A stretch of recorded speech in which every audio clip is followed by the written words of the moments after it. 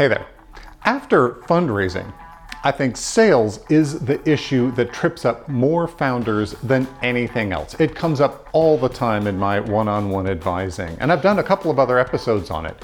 But I recently met Mike Regnier, and he's sort of a sales ninja. Private equity companies bring him in to help companies they've acquired get their sales act together, put together their strategy, build their team, and effectively sell their products. And I was really impressed with his whole approach. So I wanted to bring him on and interview him about sales strategy and some of the tactics that he deploys to make these companies successful. I think you'll find it really useful.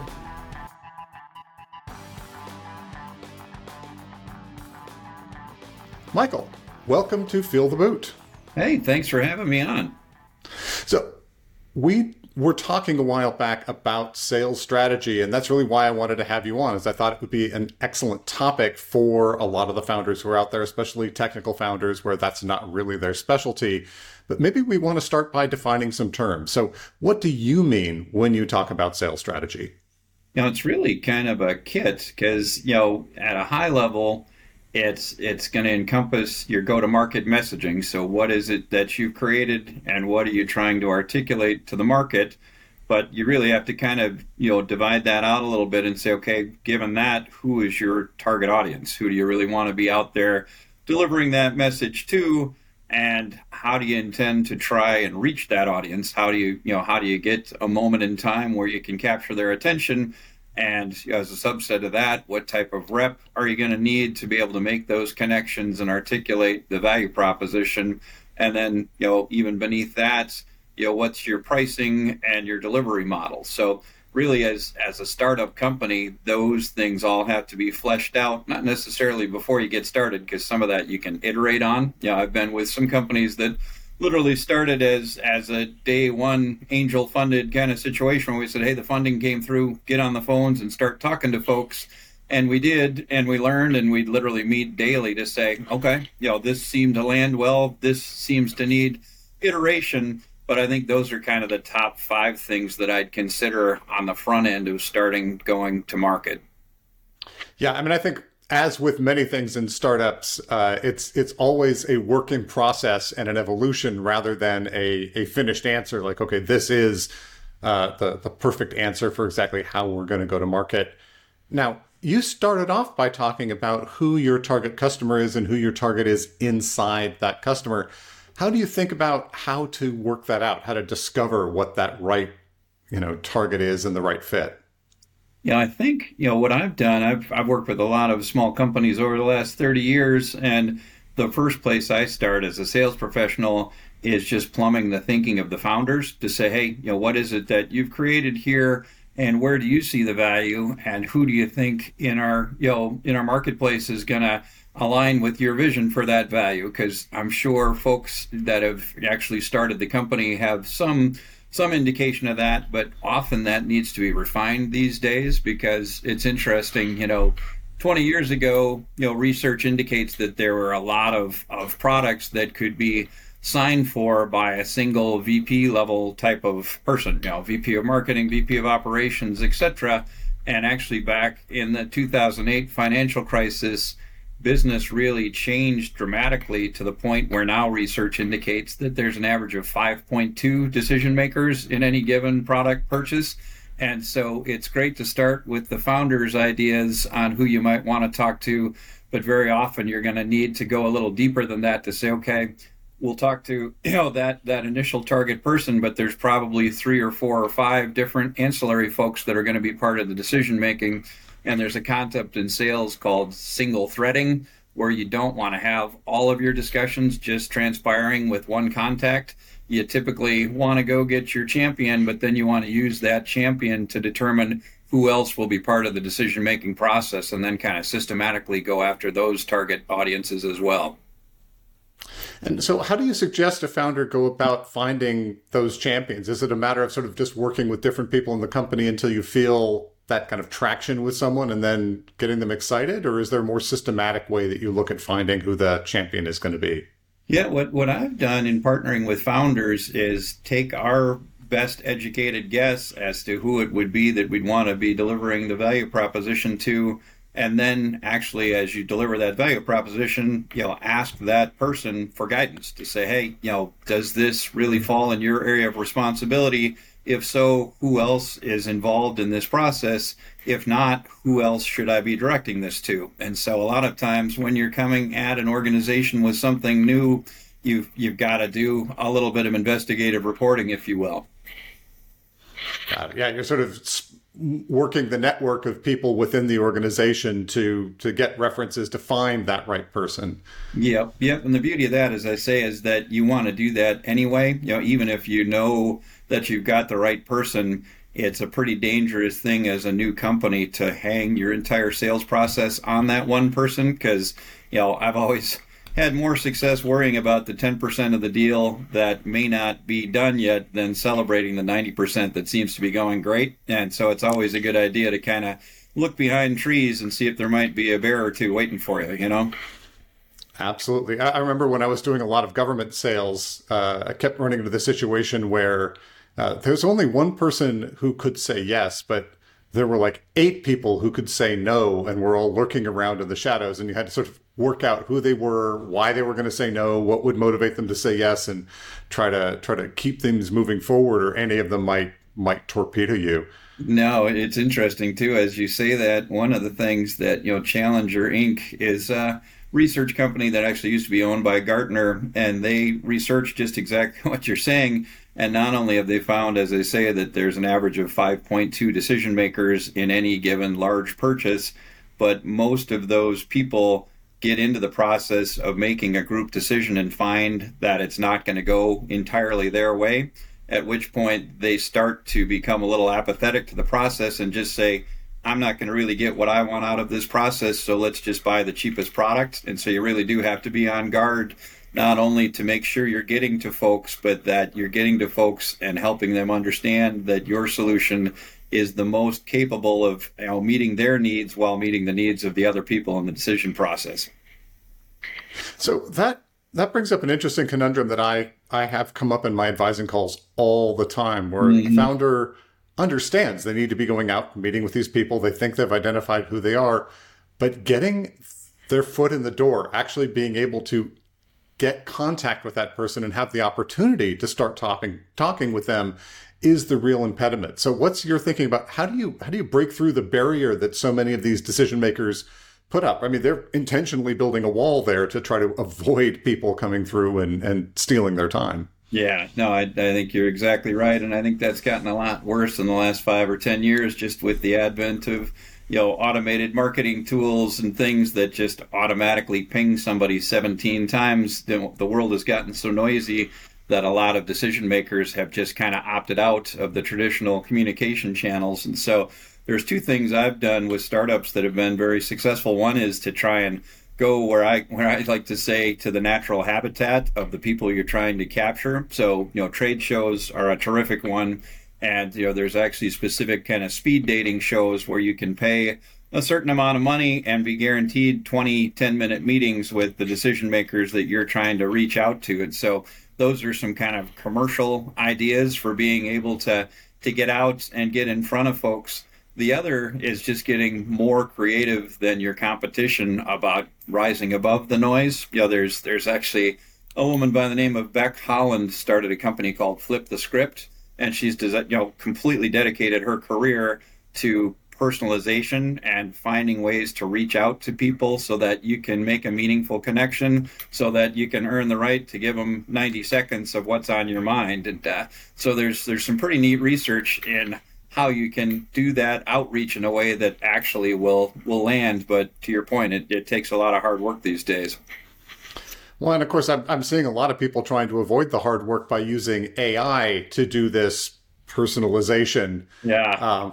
Usually, obviously, right? Most of the time, it's very clear that the system doesn't actually really understand who you are. Maybe it works with people who have very obvious titles. Yeah. I think I don't fit very well into the models they built. But I think it's really interesting what you were saying about the trade shows and these speed dating things, because those are contexts in which these people have opted into this kind of contact, right? They've put on their schedule, here's a chunk of time for me to go talk to these vendors in a controlled setting.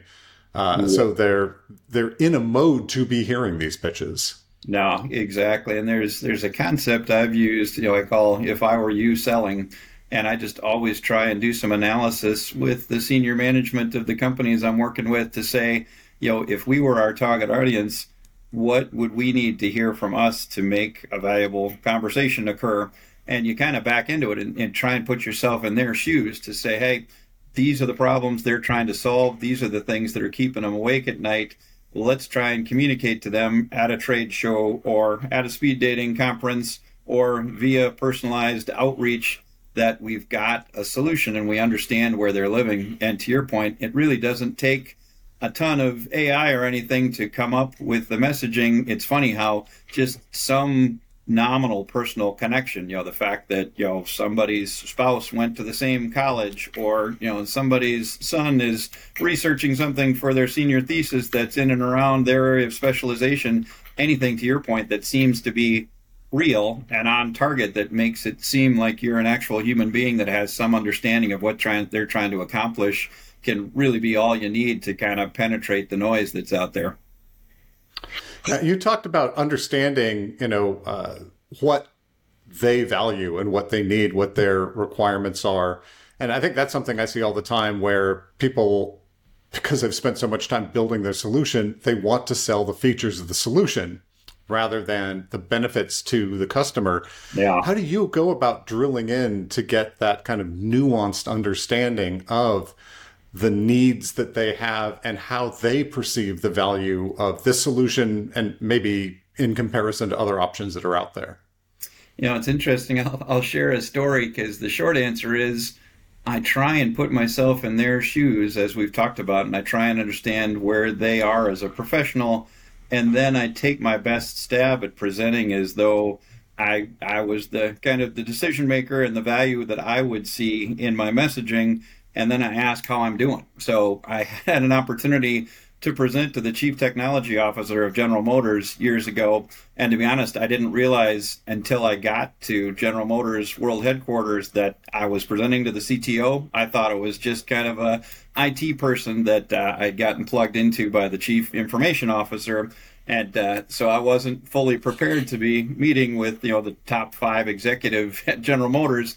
But I stayed true to this approach that we're talking about. And I said, Mr. Scott, knowing what you guys are doing as an organization and doing market research and so forth, I would believe this tool that we have that assesses real-time opinions could be very handy at some of the new product introduction shows you do and auto shows, etc., because you could get real-time feedback from the audience as to what they think of the new Corvette, etc. And I gave him a couple other examples like that, but I said, am I thinking of that correctly? And he said, you absolutely are. And I appreciate the fact that you've obviously given this some thought.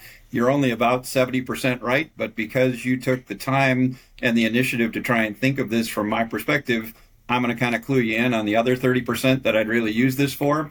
And so that happened over 20 years ago, and I've used that ever since because I really do think that people value the fact that you stepped back and you tried to put yourself in their shoes and you tried to map your business value to their needs and requirements for a solution. And even if you get it half wrong, they tend to recognize the fact that you're a little different from the competition because at least you took your best stab at understanding where they're living.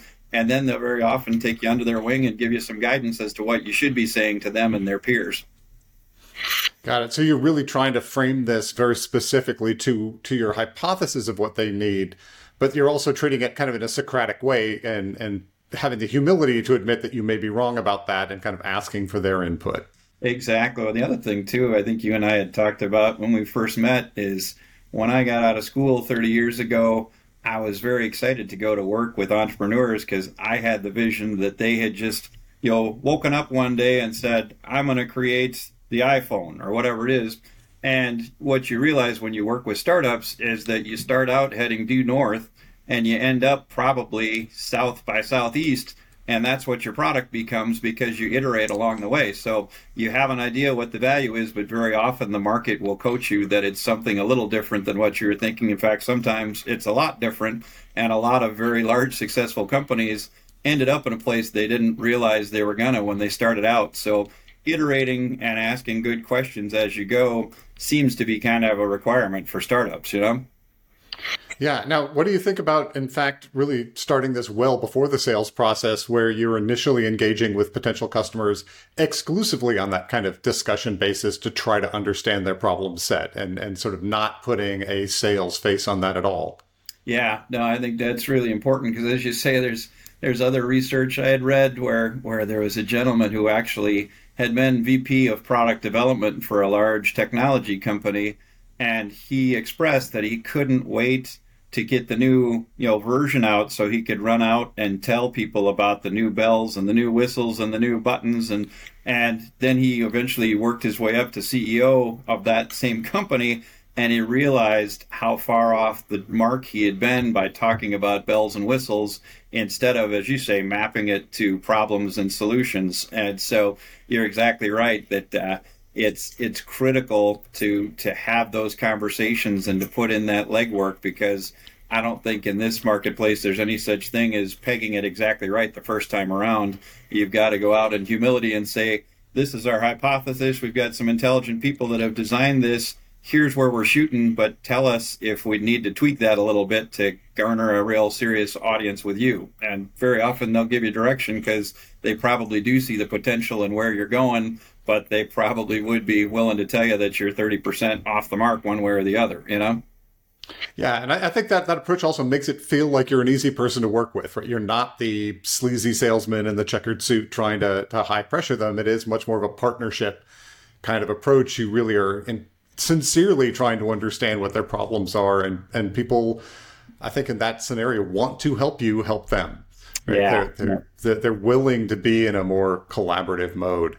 Yeah, no, that's spot on. There's actually a book called Selling to Vito, with Vito being the very important top official.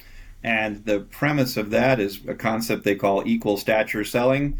And the classic example, I used to sell hypoallergenic latex products to surgeons, and it was intimidating, because you talk to a neurosurgeon who'd gone to school for 20 years after college, and you started to realize that you didn't have to acquiesce to that because I was actually more of an expert than that surgeon was in hypoallergenic products and the impact of that and the surgery they were doing. And so you certainly wouldn't be arrogant, but you can kind of comport yourself in a way that you command their respect by just saying, hey, if you give me 2 minutes, I'm an expert in this little slice of the world, and I think I can deliver value to you.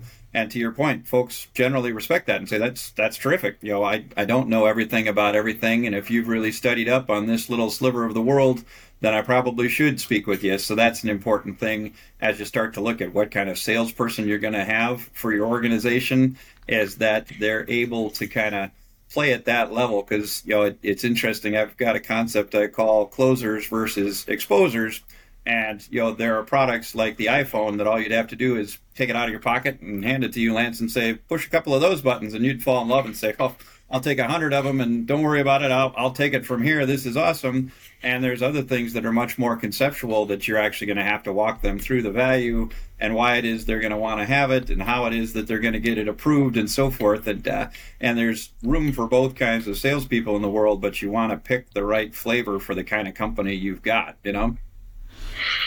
Exactly. And so you think that's just sort of having some introspection and on the kind of product that you have to understand what type of salesperson you should be getting, and what other sorts of things should founders be thinking about when they're considering who to hire into a role like this, particularly if they don't have a background in sales, and it's a little bit of terra incognita for them. Yeah, no, I think first and foremost, that's why I started sales design and delivery 10 years ago, is I had a lot of private equity and venture groups say that's a hard thing to figure out. So we'd like to have somebody with your experience, Mike, come in and kind of make these initial forays out to test the value prop and to ask these questions of our target audience, because that way you're in a kind of controlled setting where we can sit down and you've got some of your development people. We can lock ourselves in the conference room and say, okay, this is what we've got. This is what we think the value is. Mike, go on out and talk to the VP of IT at this company and say this, and then report back. And I can go out and kind of articulate what we agreed, and then bring it back and say, 65% of that landed pretty well, 35% they said was pretty off the mark. So let's iterate on that and let's go out and try it again. So I've actually done that for a lot of small companies, but I've also done it for some multi-billion-dollar companies like J&J and Wolters Kluwer Health, etc., where they didn't want to turn 200 salespeople loose helter-skelter. They wanted to have a very controlled, let's send one person out that we know can articulate this and that can come back and report what went right and what went wrong, so we can all decide how to iterate and keep mapping our value to something that's actually going to be marketable. So how should a founder go about then finding maybe that first person to start that process going, to help hire the next set of sales guys? Because typically, the very early stage, there's almost no budget for anything. How would you suggest someone start in evaluating whether or not a person's going to be a good fit as that first salesperson in-house, and then maybe whether or not that person also has the skill to build the team around them, or whether you're then going to need to hire someone who can actually kind of build the organization? Yeah, the one tool I've used is actually, they have tools like Herman Brain Dominance, etc., where you can actually assess whether, in this case, the salesperson has literally the mind to be able to do all that's involved, because a lot of salespeople, their natural strength is kind of backslapping, handshaking and relationship building kind of stuff, which is terrific. But a lot of what we're discussing is much more on the analytical side, where it's like, okay, great, you need to get into the room and you need to have a firm handshake and you need to be friendly enough to hold a conversation, but then you have to be left-brained enough to be able to understand what you should be presenting and kind of garner the respect through that equal stature selling that we talked about. So there's, I actually have been assessed with what they call a CEO profile, where you've got, kind of strength in all four quadrants of the, interpersonal versus analytical and so forth. And I would look for somebody like that, so that it's not just a sales guy trying to go out and glad hand some folks. It's somebody who can do that and do the analytical side of things, so that you as an organization can learn from these initial kind of iterative attempts, Got it. Yeah, I mean, when you're trying to do that peer level selling, there's nothing that fails harder than bullshitting on it. Right? Exactly. If you're going to come in and position yourself as an expert on this little thing, you'd better be an expert on that little tiny thing. It may be real small, but exactly, that has to be for real. Exactly. Yeah, I mean, I remember early on in my company, we weren't able to find people who could hit all of those things. And so we ended up with sort of a team selling approach, where I would be the person who was there as the expert, but I had people who were much better at glad handing and doing the negotiation and doing the interpersonal stuff, because that is not a particular strength of mine. And that ended up working very well, but it would have been convenient if we could have found that in a single package. Yeah, though, interestingly, I think you raise a really good point, because I typically would use someone like you in that kind of instance, even if I knew as much as you knew about the subject, because you're the expert, And so, classic example is, I've done a lot of work in healthcare, and we have lots of discussion about IT and kind of augmented intelligence and things that can help physicians identify potentially fatal conditions in the hospital via the computers that are at their disposal and monitoring the patients. And I knew all kinds of stuff about what our technology could do to help them, but I wouldn't have that conversation. I'd start the meeting, and introduce all of our company and what we were there to discuss for the first 8 or 10 minutes.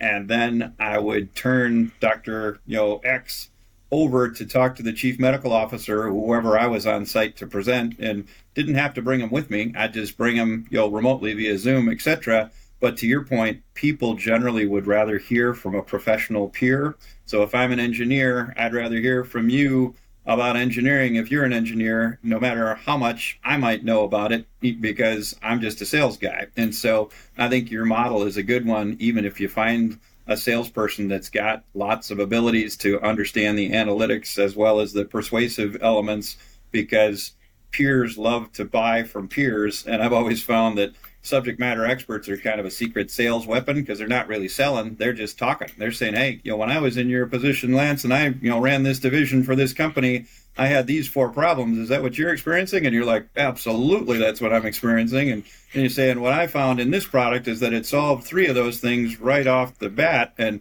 if I take you through these 3, will you give me some feedback as to whether that would solve it for you? And people just fall in love with each other during that 40 minutes where the peers are speaking together as kind of subject matter experts.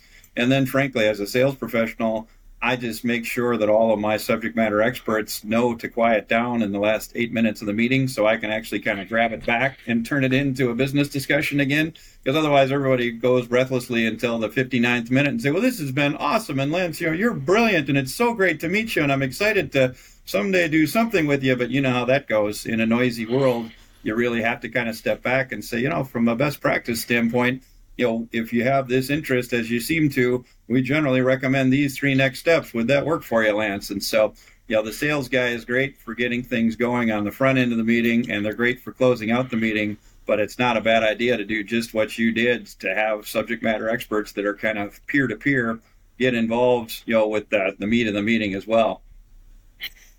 So when we're early on in the process, let's say this is the first meeting you're having with your target customer, what are your objectives for those sort of next action items? A lot of it is, to get the ball as far down the field as you can. So I typically train my sales organizations to say the Holy Grail would be able to say, hey, Lance got so interested in this that he's actually considering a purchase. And so I've typically, kind of trained folks to give the decision maker a reason why they would want to continue in the near term. Because again, the biggest challenge in sales is getting people not to put you on their list of top 10, 15 things they want to get done, but to actually get to the 5 that they're going to do. Because lots of people say, this is awesome and we're going to get after this and holy cow.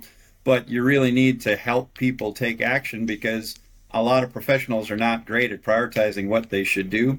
And so first and foremost, I try and put together, a proposal that says, as an early adopter, we would actually give you an innovation partnership proposal. We'd need to know that you would be able to proceed on this in the next 90 days, but we're very interested in working with companies of your stature to get this up and rolling. So if you would want to participate in that program, we could get you a proposal that's about a 30% net savings or whatever. But you're giving them a reason to say, wow, this is something I should move to the top 5 things on my list instead of just letting it fall on my little spiral notebook full of things I'm going to do someday.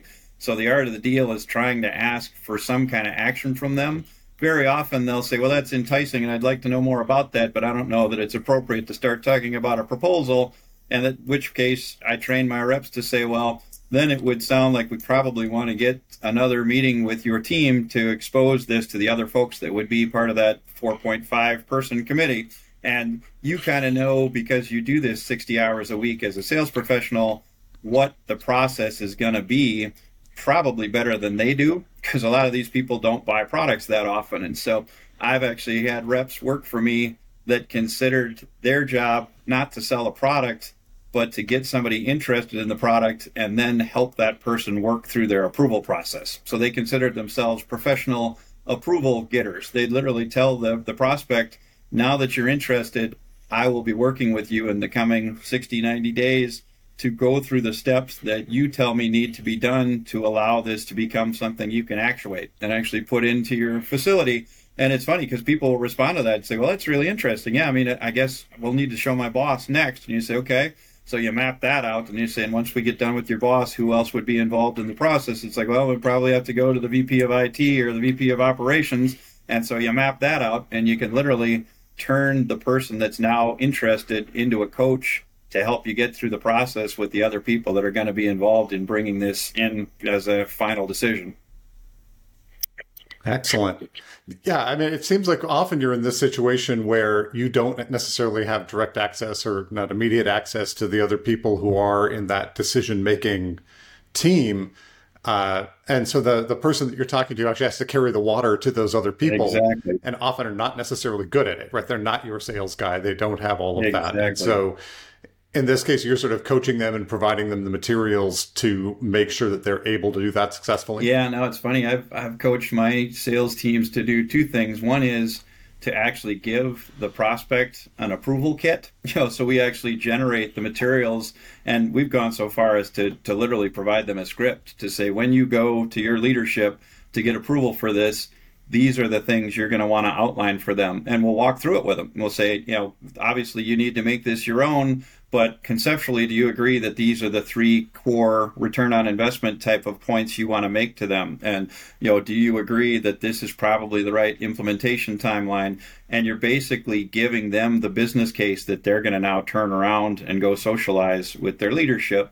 The other thing you can do is, if you suspect that this person may actually not be willing to go do the work on that, or they may not be particularly effective at doing the work, we've actually then communicated to their leadership something positive to say, hey, I wanted to let you know I met with Lance yesterday, and we uncovered an opportunity to drive $270,000 a year in revenue for your organization. And Lance and his team are doing a terrific job. I just wanted to make you aware of a really exciting opportunity, and I'll be working with your team. And if there's anything I can do for Lance or anybody that reports up to you, please let me know. And now you've got a CEO or a CFO that's calling Lance and saying, hey, Lance, what's up with the $250,000 thing? That's fantastic. Nice work. And so it's not going around anybody in a negative way. You're basically putting a feather in your prospect's little, cap, but you're also now creating awareness at senior levels that there's a huge business opportunity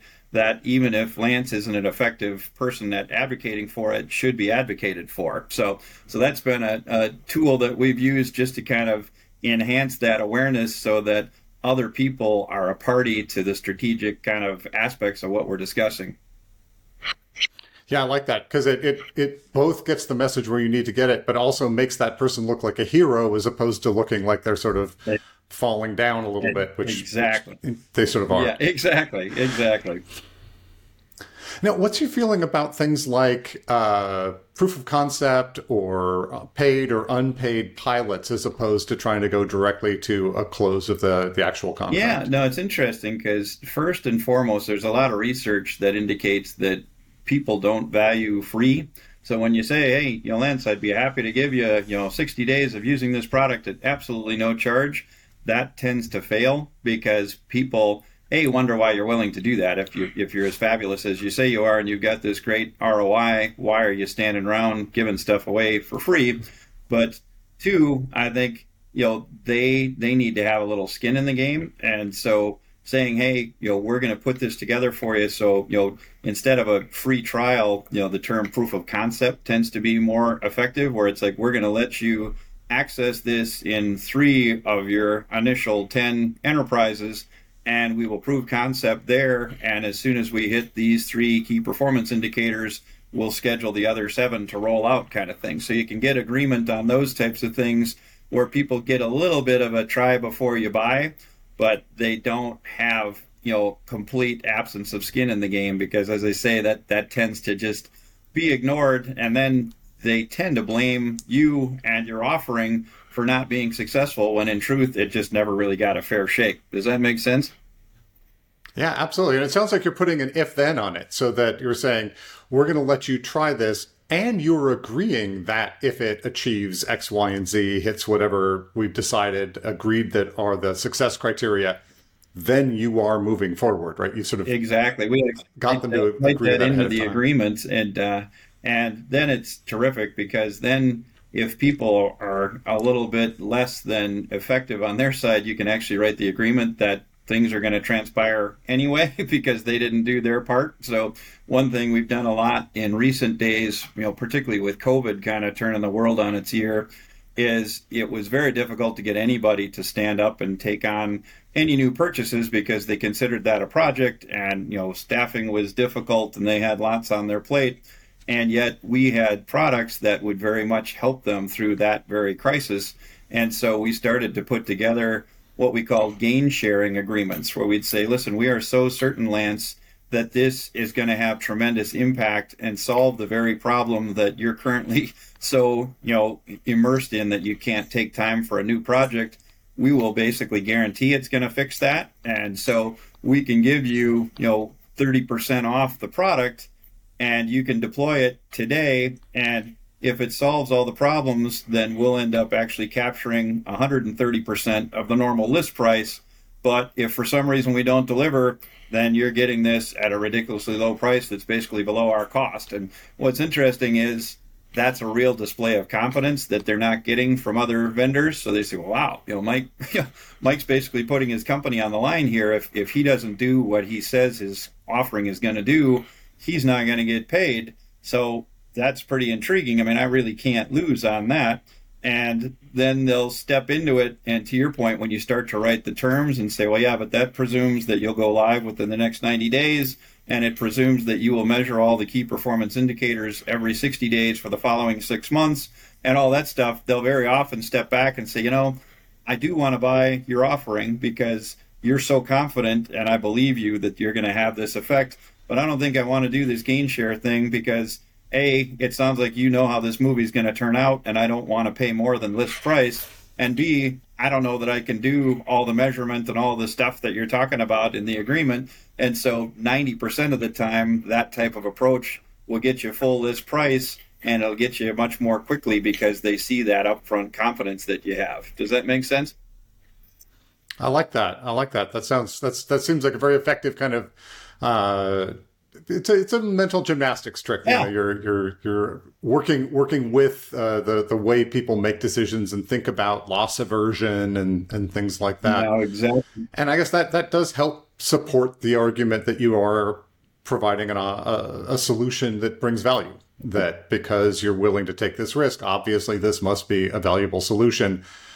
And I think I'm always looking for how do you convince people of that? Because if I'm talking to a customer and I tell them this is an amazing thing, it's this huge value proposition, they're always taking that with a grain of salt because I have a huge vested interest in telling them exactly that. So what are some other approaches that you think of to help validate that value proposition when they won't believe you directly? Yeah, no, and again, that's where I just spend some time with that if I were you selling concept. So the first thing I'd want to see if I was presenting to myself is that the person believes in themselves well enough to put some skin in the game. So that's where the gain share comes in.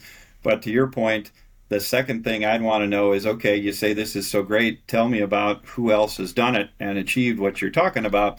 And so very often I'll offer that up very, very much on the front end is to say, hey, we've worked with a couple of organizations very much like you. They've been early adopters and they've produced A, B, and C. And if you like, we can get you in touch with the VP of operations or the CTO or whomever is the right person so you can speak to them as peers. Because frankly, if I was sitting in your chair, Lance, I wouldn't believe a sales professional. I'd want to talk to a peer who's kind of walked in my moccasins. So that's been another really effective way to go. Obviously, that presumes that you've got your first customer. So I've always worked very hard with startups to go in and by hook or by crook, even if it's not a super profitable first encounter with the customer, you've got to get some customers. I mean, somebody that can say, yeah, I've actually done something with these people and with their offering and it produced something. And then the world gets a lot easier. It's kind of the crossing the chasm. Now, do you make that an actual quid pro quo to say that we're going to give you this insane deal as our first customer, sort of on condition that you're willing to be used as a reference? Yeah, because again, most of this, people want to be set up to win. I mean, I've had a lot of C-level executives say, I would absolutely be a reference for you because if you do what you say you're going to do, Mike, I'm going to look smart as hell. And so I love looking smart to other people and I love looking smart in press releases. So if you deliver what you're saying, I'll be a reference all over the place because not only are you going to help me with my business, you're going to help me with my career because I look like I know what I'm doing, Exactly. So are there any other things that we've sort of missed in this that you think are particularly important for early stage founders to understand about putting together a sales strategy? Yeah, well, two big things. One is avoid paralysis. I mean, I've seen two extremes in the world of sales strategy and startups. One is that they go out and they spend a whole bunch of money hiring salespeople without knowing what kind of salespeople they really need. So they don't do that kind of test in a vacuum. Let's do kind of a controlled outreach with one or two sales resources we know are analytical enough to be trustworthy to make a business analysis when they come back to the leadership team, so we all know how to iterate and keep producing something that the market wants. But the other end is to say, well, let's not invest in sales at all. Let's just try and go it alone. And as you pointed out, sometimes the founders are the sales force for longer than they should be, and you miss your window of opportunity. And it's also psychologically difficult sometimes. It's interesting, in the world of real estate, they've demonstrated that for sale by owner doesn't work very effectively, not because I don't love the house that you're trying to sell me, but because I don't want to tell you, Lance, that I don't like the drapes. And so I just don't want to hurt your feelings. And so that's just a natural human tendency where if you're talking to the founder of a company and there might be just a little something that you need to tweak, but people don't want to talk to somebody whose beautiful baby is laying on their desk and say, well, your baby is just a little bit unattractive in this way. But they will do it with somebody like myself, where you can say, hey, I'm trying to understand exactly what we can do from a market offering here. This is what we believe, but tell me, does that resonate? And generally they'll say, yeah, you guys are smart enough and progressive enough that you're about 70% there, but let me tell you about the 30 that you'd have to change to get me to do business with you. And that's where you can really gain some ground. And so my suggestion is kind of this controlled approach where you have a sales resource that's both good on the relationship side and on the analytics side, and you go out and you take it to market and you come back and you get together as a team internally and review what worked well and review what needs tweaking, tweak it, iterate, go back, find another person, pitch again, and just keep doing that over and over and kind of fail fast. So that's kind of where I see people being successful, is not making a gargantuan investment and having 6 salespeople and just go out with a big bang, because you may be just completely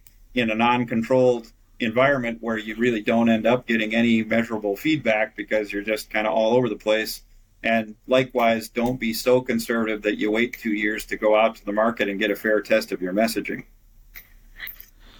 Got it. So you see some people who are actually just spending all of their time on the research and trying to perfect the message versus getting out there and getting kind of real world experience on how do people actually react to what you're saying. And it's funny because no matter how good you are, you're at least 20% wrong. So, I mean, whatever the vision is, and that's not any fault of any entrepreneur, that's just the world. And so you come out with your vision as to what you think is needed, and the world's going to probably tell you something otherwise. But the cool part is that they'll tell you exactly what the recipe needs to be, and then you can really kill it, Exactly. Actually, that is a fantastic note to end on, because I think that really does sum up the key essence of what we've been talking about. So if someone wants to learn more about you or potentially reach out and connect, how should they find you? I've got a website for my small consulting firm. It's called Sales Design and Delivery. And the reason that I named it that, when the private equity and venture guys came to me 10 or 12 years ago after I'd been successful in helping them with some of their portfolio companies, is that it's not just the design elements that we're talking about today where you're trying to map out go-to-market messaging and value props. It's the delivery side, meaning you need to go out and actually make sales happen to help small companies fund the position of a person like me. And so I've been very deliberate about staying active in direct selling while I'm helping do sales strategy. And so you can go to my website, which is salesdesigndelivery.com, or we can catch you. My cell phone number is 952-454-5293, and I'd be happy to take a call from anybody that wanted to talk a little shop. Fantastic. I really appreciate you putting that out there. I think that'll be a fantastic resource for everyone. And thank you so much for coming on Feel the Boot today. No, I'm glad to be here, and great to spend time with you, and I look forward to working together in the future, okay? Great. Thanks. Thanks for watching this interview.